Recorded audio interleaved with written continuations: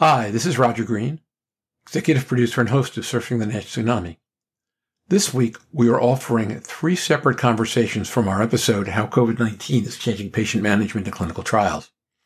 In this conversation, the first one, our guest, Dr. Manal Abdulmalik, discusses how a rough week in patient management led her to envision innovative ways to incorporate telemedicine and mobile technologies into patient care. Stephen Harrison and Louise Campbell build on Manal's concept. Before this, I never thought of deliver as a double entendre. Hope you enjoy this and hope it pushes you to think differently. Drug developers, investors, researchers, and corporate executives wrestle weekly to understand what is happening in commercial development of NASH medications. Join hepatology researcher and key opinion leader Stephen Harrison, liver wellness advocate Louise Campbell, and forecasting and pricing guru Roger Green as they discuss the issues affecting the evolving NASH market from their own unique perspectives on the Surfing the NASH Tsunami podcast. Been a challenging week for me on the COVID front, I must say. Professionally, lost 2 patients, and personally, son of a friend of a family. So for the first time in this epidemic, it's touched me closer than it has in the 9 months past, but I have felt it this week. You know, you're one of, I think, 5 or 6 people I know well who has said that to me about the last week. It's just been a tough week on COVID front as well as everything else. I'm sorry to hear all that. Sympathies to you and to everybody involved. With that, we're diving in on the subject of interesting and large ideas that might improve COVID treatment and prognosis for fatty liver patients in 2021. And what I'd like to do first, just take 3 or 4 minutes, describe your idea, discuss the specific liver problem related to COVID, if there is one that it's intended to address. And to the degree that you're comfortable, what do you see as issues and challenges in implementing the idea that you're laying out? And if anybody wants to go first grade, if not, we can go back to Stephen. If you've got the idea that you started on last week, we can go back to that one first. Okay, go ahead, Manal. So, I started off saying, boy, this has been a tough week because I've come close to losing 2 patients as well as being touched closer as far as family and friends with this. But, it got my wheels turning because in the midst of caring for my patient, I was able to use telehealth to remote video right into his hospital room in his local facility, which was 2 to 3 hours away from our tertiary care center here at Duke, and to have a face-to-face with his doctors there who were at his bedside as well as his family. And it really put things into perspective as to how I deliver liver-related consultative care in a totally different way than I have historically done throughout the entire course of my career. And that being able to render care, not just in a clinical capacity, but as we talk about evolving science and access to the absolutely needed therapies for our patients with NAFLD-NASH and advanced liver disease in particular, and to do so using different platforms. And one of the thoughts that crossed my mind was, my gosh, I don't have my patient here, but I wish I could have been more accessible. And the thought of being more accessible is this framework of institutional-centered care and institutional-centered care for the delivery of clinical research may need to change as we develop new constructs. And Roger, you used the word re-engineer, and I thought that was a fabulous way of phrasing a different construct. And one of the fleeting visions I had, and I don't think this is new, I believe there was somebody in California that may have had a similar idea, is, as I was thinking about NAFLD and NASH and defatting the liver, this image of a van with a FibroScan in the back and a Piccolo blood test machine and a coordinator and me, and the thought of deliver came to my vision plastered on the side of the van, where I could go around and visit patients in their own space, render a FibroScan to those at risk who have diabetes or obesity or who I know may have elevated liver enzymes, and take clinical care effectively to the patient, potentially in the road, but you really don't need very much if you're otherwise equipped. And much of what we use, especially as the technologies have become smaller, are portable. Consenting's portable, personnel are portable, FibroScan machines now are in the size of a handheld briefcase, and it is possible able to reach the patient if the patient can't reach us. Because what brought this to light for me is in trying to care for my patients, and I don't think this is new news, but, the hospital operator would say, well, we're on divert. The hospital is full. The clinic is socially distanced and we have density control for COVID safety measures. No, you can't add that additional patient. We're at maximal capacity. These are messages that are resonating because right now we are so busy caring for our COVID patients that the access that we had for caring for less acute chronic disease has changed. And there is this element of patients who have chronic disease states who are older than the age of 65, which is very common for our patients who have NAFLD and NASH and who are diabetic, have a fear of seeking care for non-urgent matters while they are chronic, certainly, and do pose future risk, but they're not posing a risk to them today, and they're not posing a risk to them now. And so there is a sense of hesitancy and reluctancy to come to a large tertiary care center to seek care for their fatty liver disease. And so as I was reflecting on this, the construct of, do they really need to come to me? Can I go to them, whether it be virtually, rechange the platform for which I deliver clinical research, maybe on a virtual platform, maybe more ability to consent on a virtual platform, obtain screening metrics in the absence of them having to come to a site, maybe a very quick lab and lead visit, maybe a portable FibroScan that is able to meet the patient outside the constructs of a big tertiary care center. The way I practice here might be very different than Stephen's model for practicing, but it is harder for patients to get in and out of a big institution. And I think raised some very innovative approaches to how we can potentially do clinical research and render chronic care to patients with liver disease in the era of COVID. And I think the era of COVID is going to implement changes to the field of medicine, some of which will likely be here to stay, and not necessarily a bad thing either. The delivery of telehealth, new constructs of cost effectiveness in doing business for caring for patients with chronic diseases, and reassessing and reequilibrating our healthcare utilization and resource utilization for higher acuity. So, Manal, thanks. That's a great answer and a great way to kick us off. So, Stephen, how would you make use of that kind of thing? Does it make sense to you? What would you do with it? So I think it's a fantastic idea. This notion to deliver healthcare, as a hepatologist to our patients, I think is fantastic. And we have the technology to do that. I was taking my daughter, my senior in high school, on a tour of TCU and SMU yesterday, and I was struck by these little mini vans that they had. They were facility vans that they were able to drive around campus, through campus. They're smaller than cars, but they were able to drive on sidewalks and that sort of thing. I mean, we don't need something that small. We can use just a regular van. But this notion of carrying a portable FibroScan, an imaging device, it doesn't have to be a FibroScan. It can be any portable imaging device that can evaluate for both liver fat and for potentially stiffness. I think marrying that up with a chemical analyzer like the Piccolo, and there's a lot of them out there. That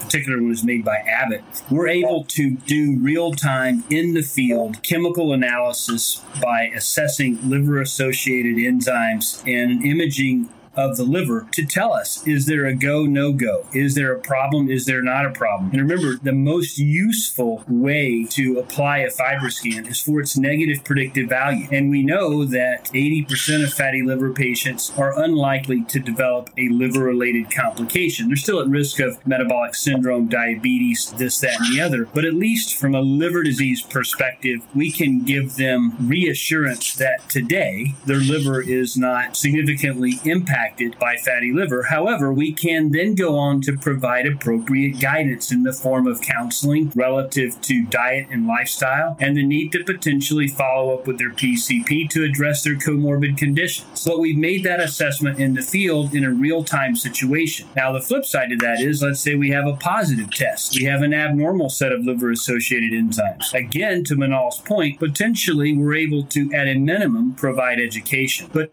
we could go beyond that and even provide consultation as to ways to address further workup and evaluation. And that's the 80% solution to this entire problem. Taking it one step further and linking it back into my thought from last week, imagine having that portable van at a COVID vaccination site. So one of the nice caveats there is we know fatty liver patients are at increased risk for COVID, and patients to a large extent, or maybe not to a large extent, they may be aware of this. They may not be aware of this, but that becomes an educational point as well. Just because you've been vaccinated today does not mean you can't get COVID tomorrow, right? So you still have to be vigilant. We still want to provide care for the comorbid conditions that exist concomitantly in the era of COVID. And so we can provide that opportunity to scan their liver at the time they're there for their vaccine. Now, I know since the last time we talked, we have opened up a large vaccination site at the Wonderland Mall of Americas here in San Antonio on Fredericksburg Road for those over 65 or with significant comorbidities. Well, who has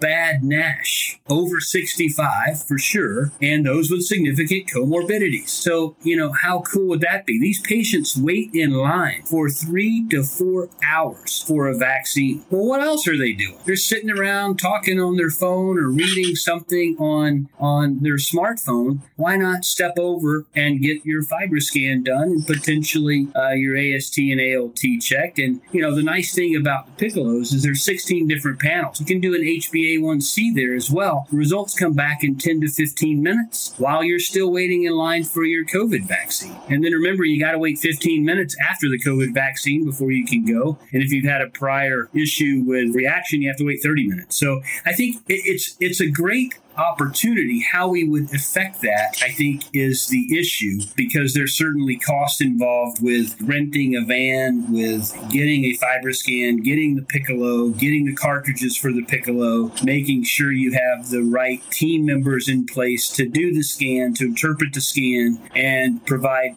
follow-up care as necessary. But, from a conceptual point of view, it seems doable. So to Manal's point, in summary, I think it's fantastic. Where could it be implemented? I think straight away, potentially at some of these COVID vaccination sites. And this isn't limited to the U.S. I think, Louise, you've got 1,000 vaccination centers being set up in the U.K., and I think also you were talking before the podcast about some of the populations that don't normally come to healthcare to be treated, but would in fact potentially show up for a vaccine. So these are the people that live on the fringes of society that may be at even greater risk for NASH. So I don't know if you wanted to take the ball from me and run with it on what you were thinking there, but I think it's a fantastic opportunity as well. Yeah, I think I loved what Manal said. I can see these, maybe it's just my extravagant mind, these mini robots round the wards, and on the front of them is a screen, and your consultant rounds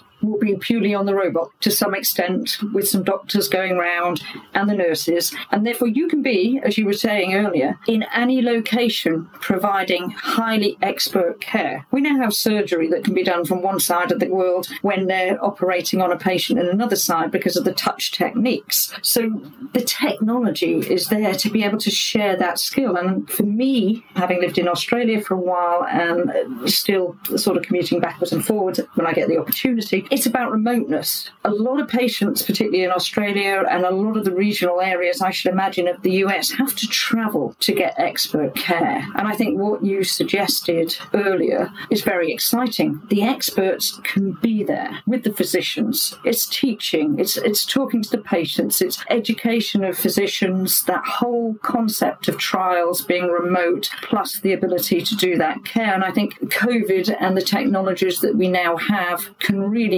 move that forward. And I think certainly vans with FibroScans, if you were to mass scan these people, you could then use dynamic fat fraction, and then you would only need to biopsy potentially the minority of patients, because you've got a streamlined system using the technology, the NIS4, the ELF, FIB4, any of those mechanisms. But I think the one advantage that Stephen's quite right about, I was talking earlier, is that a lot of our centres seem to be currently open 8 till 8. And I can imagine that they will eventually open 24/7. And therefore we talk about sex workers, people who are rough sleepers, people who are trafficked, people who are abused. They're less likely to engage in the normal healthcare environment. And we certainly have lots of teams that integrate and work very well with those areas of society. And I would like to hope, and I should strongly suspect, that each of those teams has been given a vaccination portfolio to be able to access those people. But I think Piccolo's an excellent type of machine that can do those testings. We can do dry blood spot testing for HIV, hepatitis B and hepatitis C. So all of these opportunities, but they do take resources. And I know we're very limited in resources throughout sort of the main and modern world, and even less so, those resources are available in the low and middle income countries. But I'd say there are opportunities, but I think going back to Manal's initial thoughts, that absolutely can I see ward rounds in the future, instead of walking between the wards in different hospitals, your portfolio of patients is all over the country rather than more local to you, which all those mini Manals and mini Stevens running around little wards with other teams. Fantastic thought. Now, I think as we reflect on this, we wear several different hats.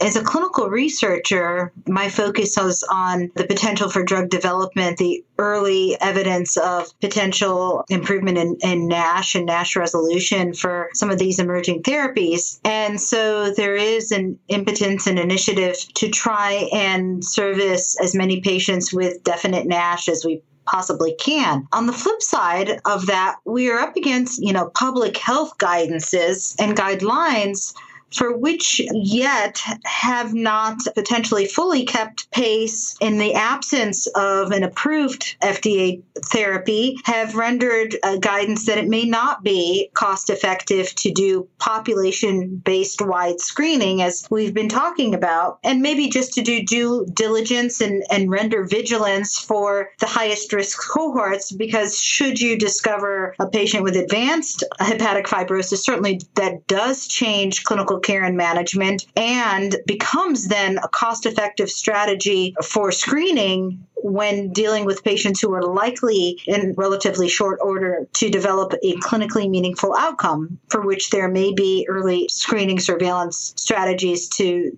change the natural course of their disease. So I think we walk a fine line between what both has been rendered by AASLD and EASL guidances for population-based screening versus the hat that we wear when we talk about targeted clinical trials. And I'd be interested in other people's thoughts about this, but ultimately, I do believe that we are going to move more broadly to high-risk screening initiatives, age over 50, diabetes, first-degree family member with liver disease. As a trialist, I certainly want to very broadly screen patients who could potentially benefit from emerging therapies, but I think we are certainly due for, and will see forthcoming in the upcoming year, new societal guidelines. Steve, what are your thoughts about that? I completely agree with you. There are certainly low-hanging fruit that I think we could more aggressively screen. And I think the hesitancy has been, really analytics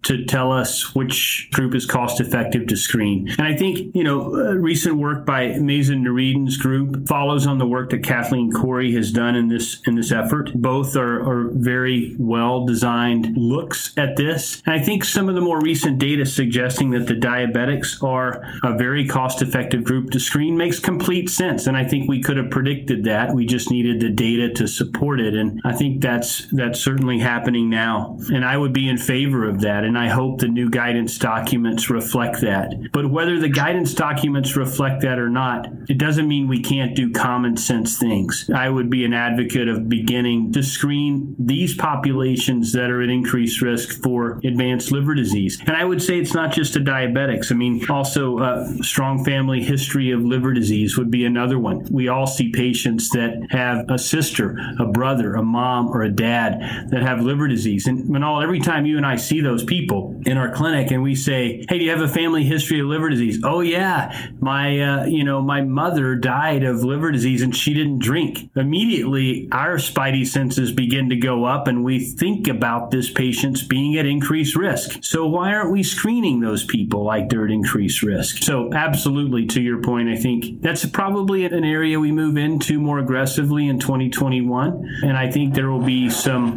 guidance that's forthcoming that would support that. We hope you have enjoyed this conversation. If you have any questions about it or comments about the episode in general, please send an email to questions@surfingnash.com. We are releasing 2 more conversations from this episode. Our next new episode will release on Thursday, January 21st. In honor of Martin Luther King Day, it will explore special challenges in treating disadvantaged populations in the U.S., the UK, and other parts of the world, focusing, not surprisingly, on fatty liver disease and other metabolic syndromes. Stay safe and see you on the podcast. Bye-bye now.